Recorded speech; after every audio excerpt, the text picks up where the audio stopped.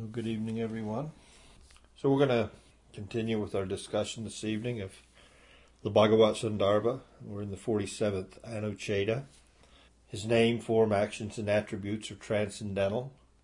The 47th Anucheta deals with Jiva has already established that the Lord's self is eternal, and now he's talking about in this 47th Anucheta those things that directly are related to him are also eternal, like his name is eternal, and his actions, his activities. And that's kind of what we're speaking about now, and related to your question, that all of his Leela is also eternal. It's going on perpetually. And as I explained at the end of the last class, it's important that we don't see this through our mundane vision. We would think, because we have no point of reference when it comes to understanding the eternal pastimes of the Lord. We're used to beginning, middle, and end. When we talk about this, we say that the Lord's pastimes end one place and they begin in another place, and they're always going on, therefore. It's not like a reel of film where here's a frame and then that frame is done on that projector and now it's on the next projector. It's not like that. We shouldn't look at it like that. Because also we can look, and used as the example by Jiva Goswami in order to make this point, is let's remember the Rasa Leela. And the fact that Krishna was with each of the gopis at the same time, simultaneously acting differently according to the mood of loving relationship that each individual gopi had with him. Or the queens of Dwarka. Every day they went through the same, they all were feeding Krishna, but they're all engaged in that service, but it's different. The meal's different. The cook's different. The children around the table are different. And it's not that those activities would go on precisely at exactly the same time. Sometimes breakfast could be a little late. Maybe there's some special preparation. Or maybe Krishna's so involved with his sons, or that there's no, that he delays eating. So the point that's being made here is the prakash manifestations, both prakat and aprakat. You know the difference, okay? Prakat means manifest in what we would say the empiric realm of material senses. Of course, we know that's not really the apt definition. Why? Because Ata Shri Krishna Namadi, the material senses can't perceive the Lord. They weren't made by Brahma to perceive spirit. They were made by Brahma to perceive matter. So if you're seeing the Lord manifest before you, even in what is the quote material world, you've left the material world. Because when you see Krishna, he's not in the material world. He's brought his spiritual world. He's brought everything. So you could say it's ununderstandable, but it's not ununderstandable. But we need to understand the ideas behind it, and then we can comprehend it. So it's beyond material comprehension, but it's not beyond understanding on the spiritual level. That's why we have Guru. That's why the Shastra is there. It's to take us to the other dimension, beyond the dimension of the senses. Beyond the dimension of the mind and the mundane intellect, there is spiritual mind and spiritual intellect, and Krishna can provide that through the agency of the Guru, through the agency of Shastra. And then we can actually enter into an understanding of the ununderstandable, but never fully. Even Brahma doesn't know the extent of Krishna's opulences. And to tell you the truth, neither does Krishna. But he does. Okay. Well, how can? Because he can also have contradictory ideas. can be held within the Supreme. He can both understand and not understand simultaneously. If he couldn't, then he wouldn't be God. God has to entail everything. So we're going to discuss a little bit, just a couple little sentences here, where we left off last time, in understanding the eternal nature of the Lord's Leelas, his pastimes. So his birth and his actions never cease. They're always going on.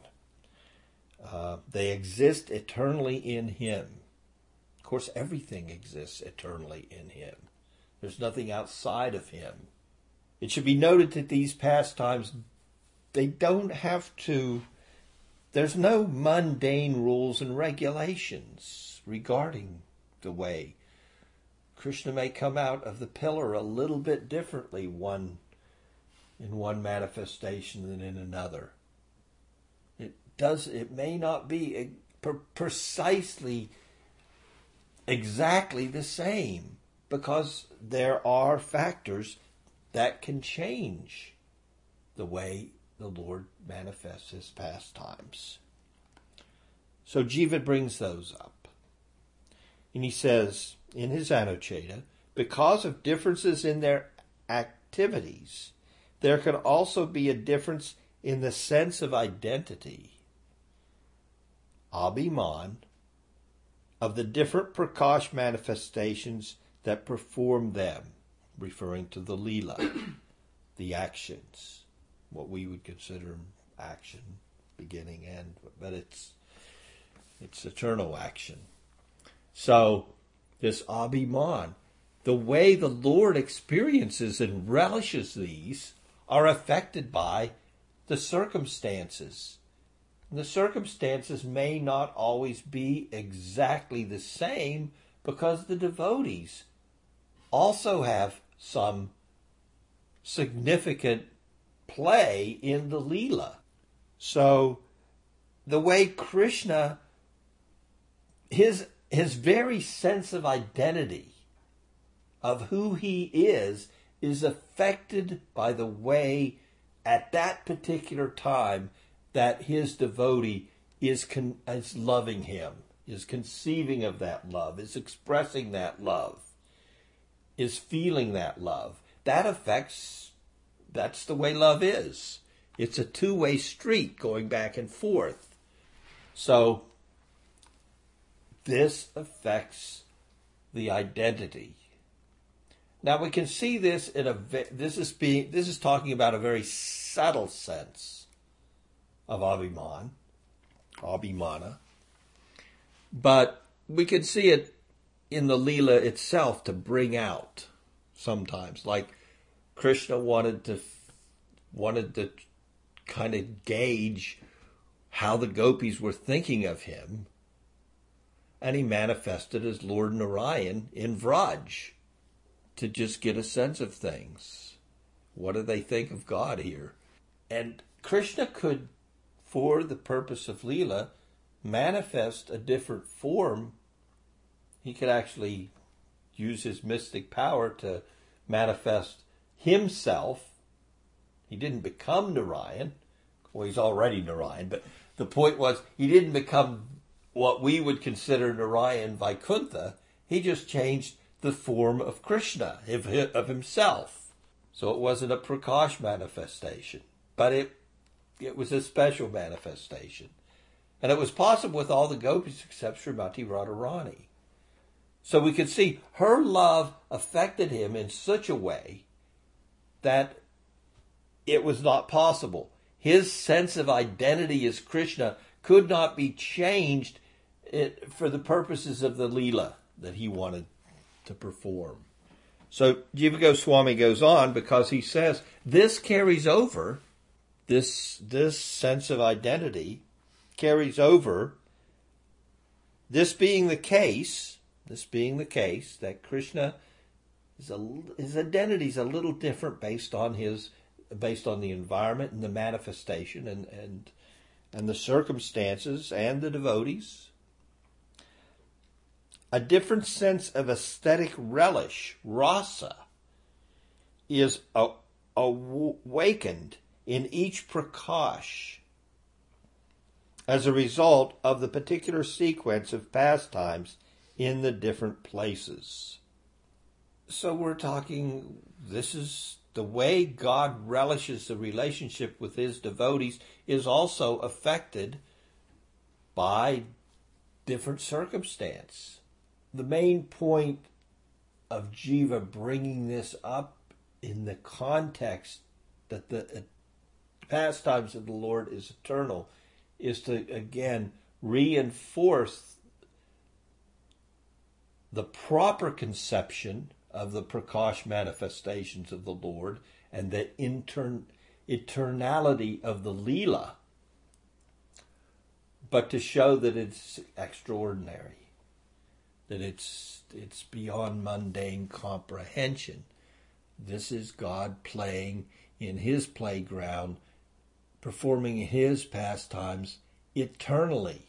And again, this is to bring us, if you look at it in the context of the Sadhaka's practice, it's to bring us to that understanding and appreciation of how opulent is the Lord.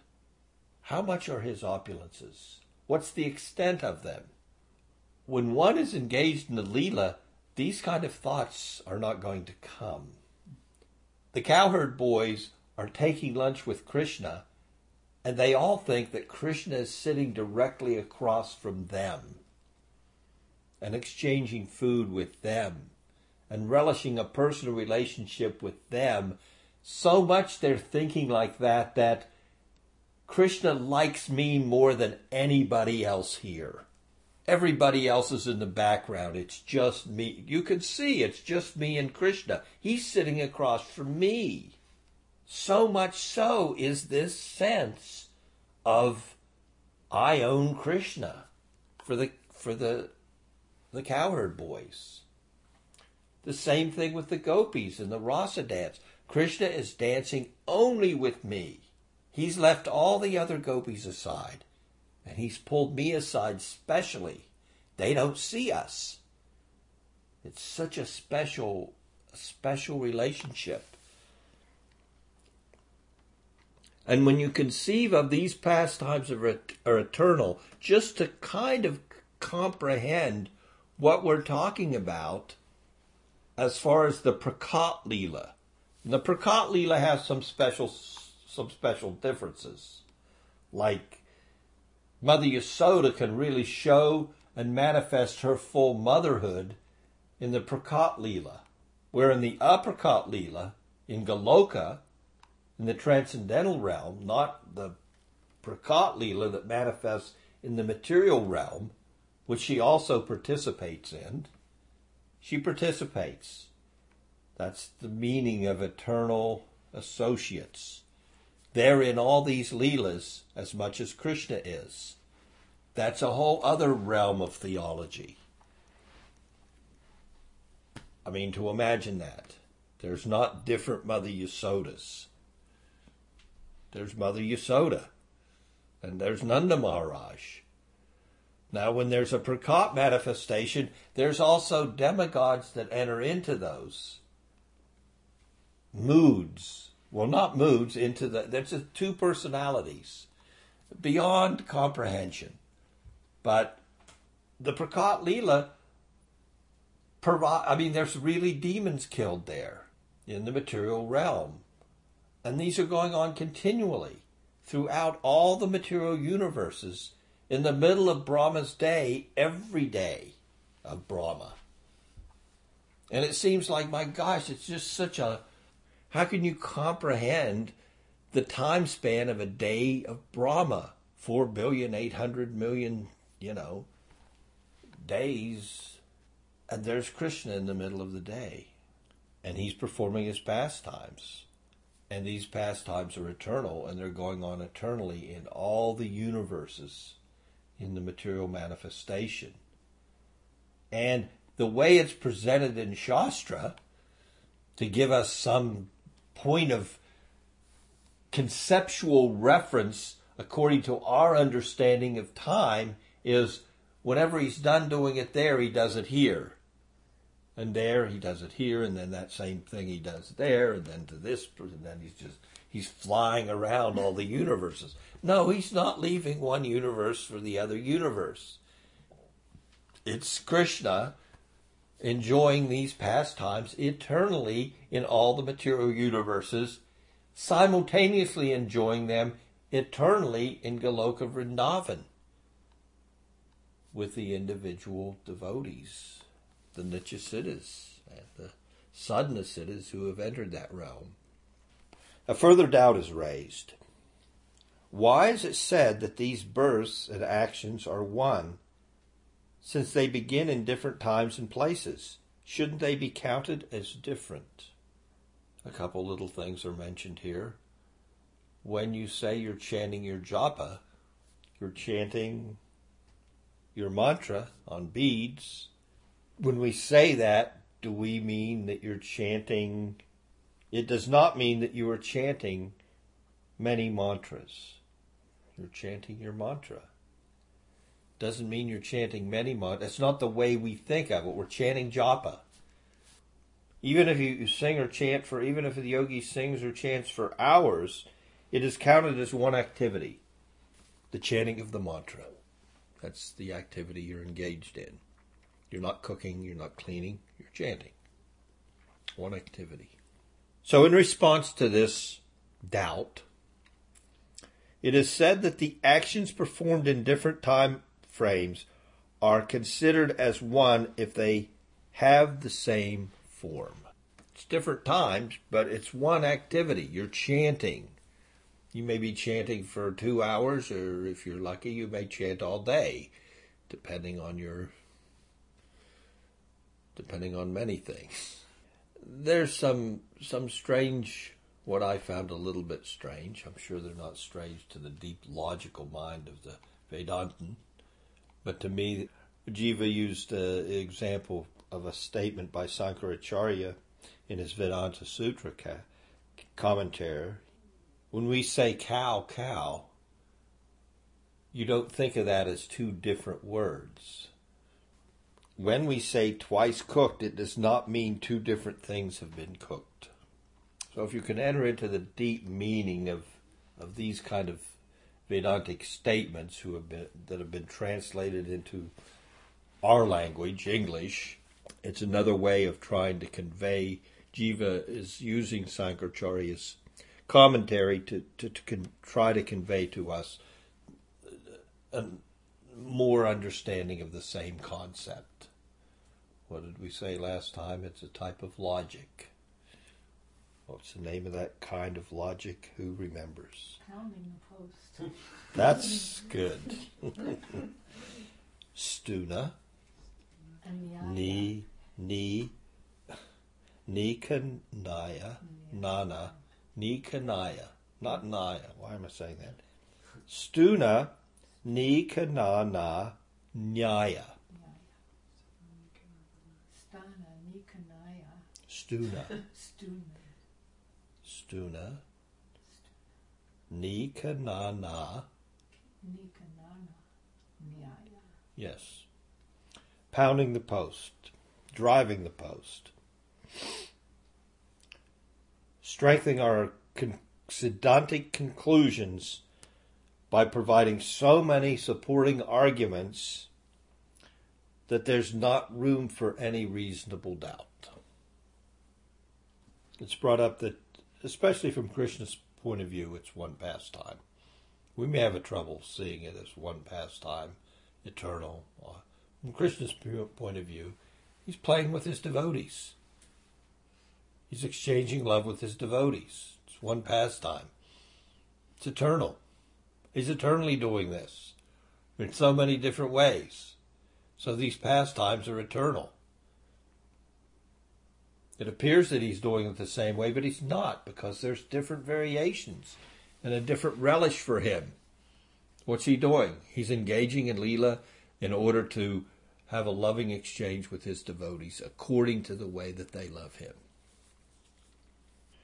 So he and his associates are able to enjoy differently in different places while remaining unaware Prakash manifestations. The Lord's birth is different from material birth. It is the Lord's appearance in the world in imitation of material birth, and sometimes not an imitation at all.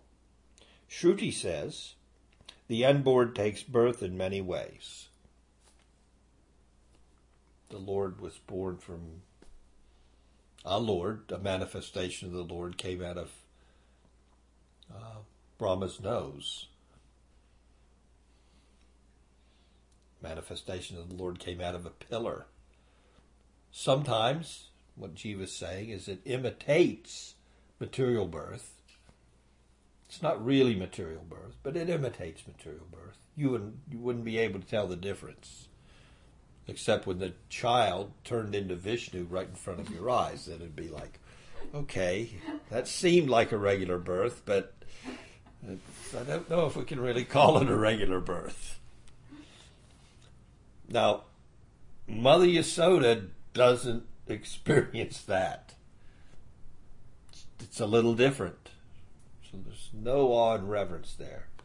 And if there is, quickly Yogamaya blows it away. She may look in Krishna's mouth and see herself and see all the universes and wow, wonderful. Well, Gargamuni said he's like a god. She doesn't look at him as he's like a god. He has his power. He's as powerful as God. Look what I saw in his mouth.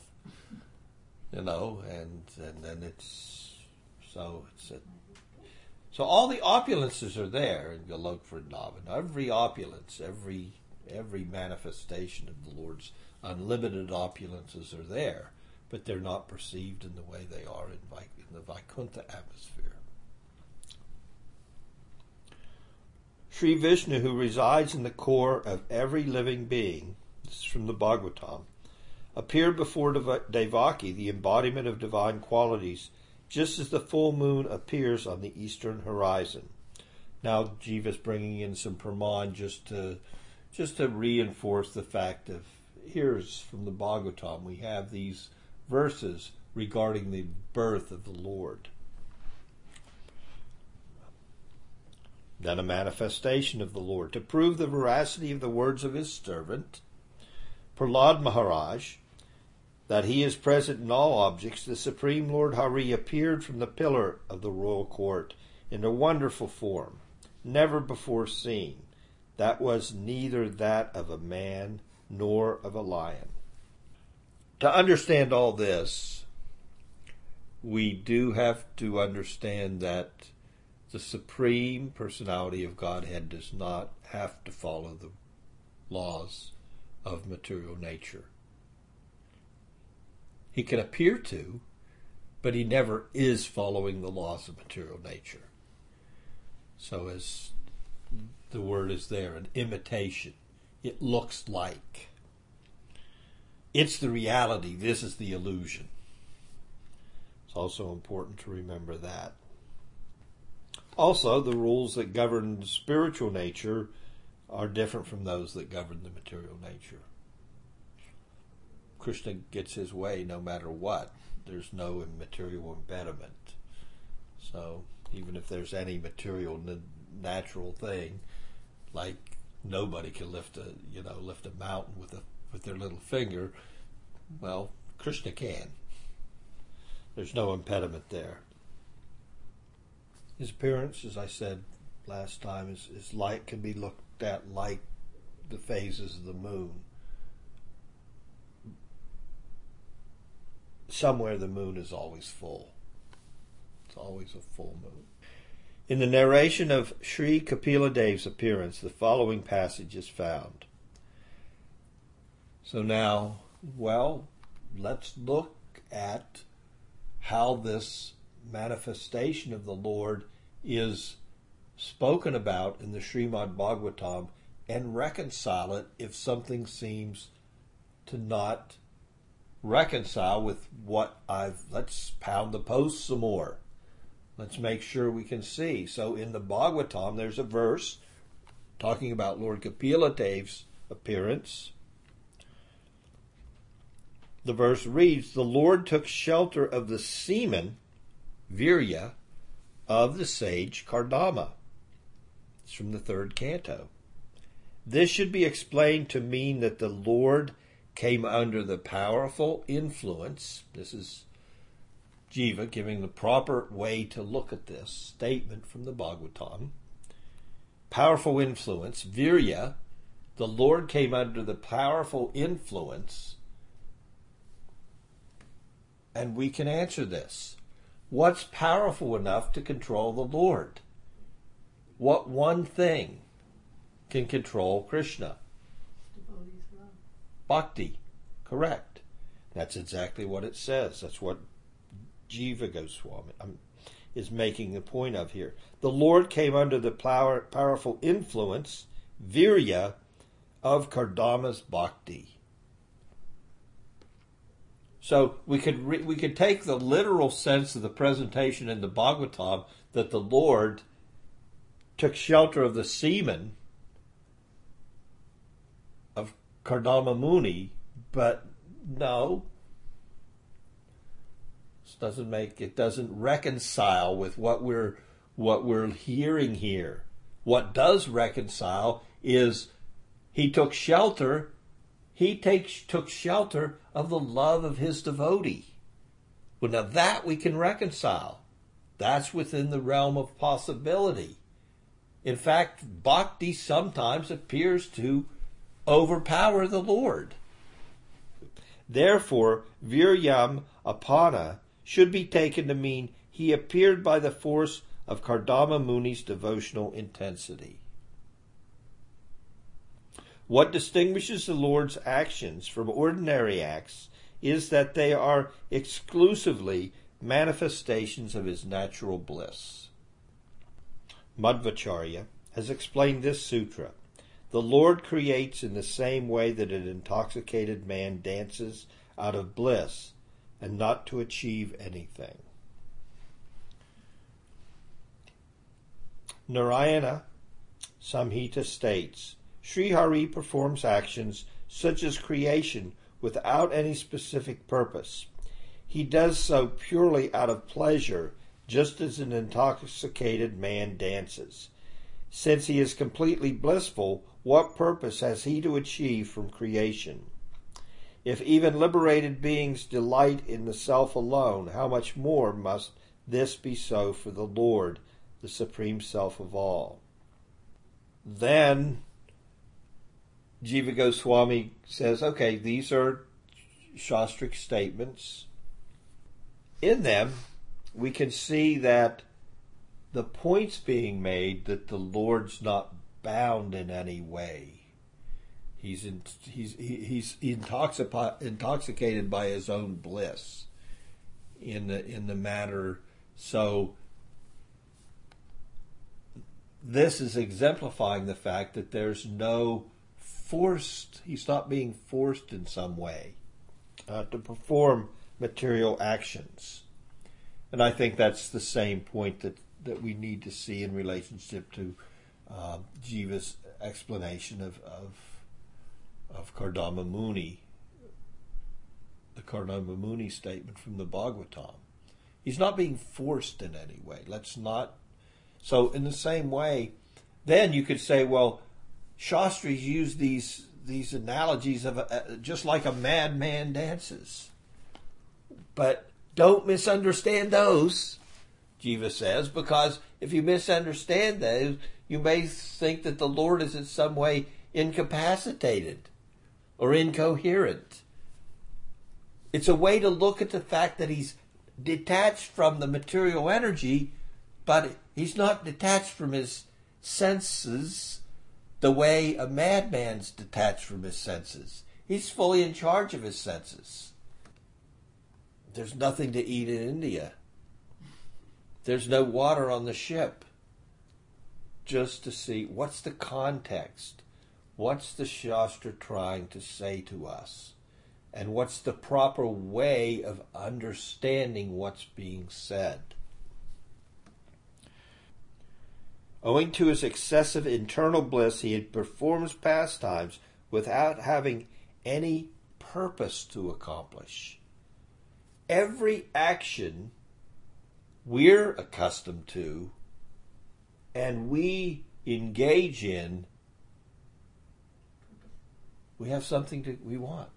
We have something to be gained or to be accomplished. Everything we do. Everything.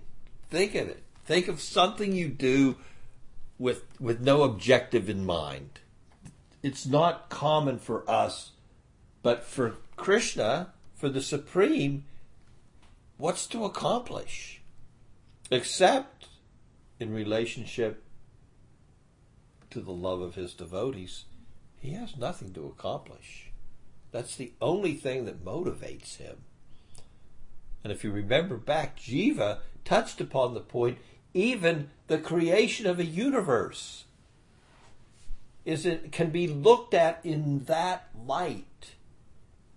That Krishna is performing the action of creating a universe because some devotees still have some way to go.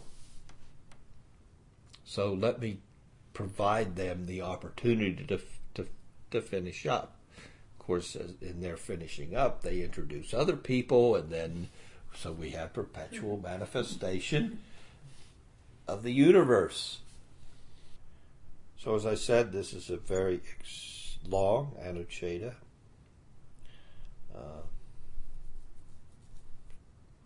Moreover, his actions are not motivated by a desire to enjoy. Rather, they are a display of his innate joy. Joy is his natural, that's just him. Joy personified. His Swarupananda. If he were to act in order to experience enjoyment, that would mean that there's something that he lacks. If he was doing something to enjoy, that means there's something missing in him. He's God. There's nothing missing in him. In fact, his very form is made up of transcendental being, awareness, and bliss, just as ours is made up of material gunas. What a separation. Setting aside these examples, like the madman, Jiva goes on, the real point is that Bhagavan's pastimes are natural and spontaneous manifestations of the bliss inherent in his essential nature. What yearning can there be in one whose desires are naturally and completely fulfilled? The wives of Kaliya prayed, our obeisances unto you who always enjoy in your own nature. A praman to support the concept Jiva's presenting in his Anucheta. Because the Lord's pastimes are not material and have no self-motivating factor, they're powerful enough to attract an Atmarama like Sukadev. What else could attract him except a level of Ananda, Swarupananda, that exceeded his own? He's already completely self-satisfied. The only kind of action that could attract him has to be an action that's more powerful than anything that he himself is experiencing in his own self-satisfaction. So I'll stop there. Thank you so much for your association. Hare Krishna.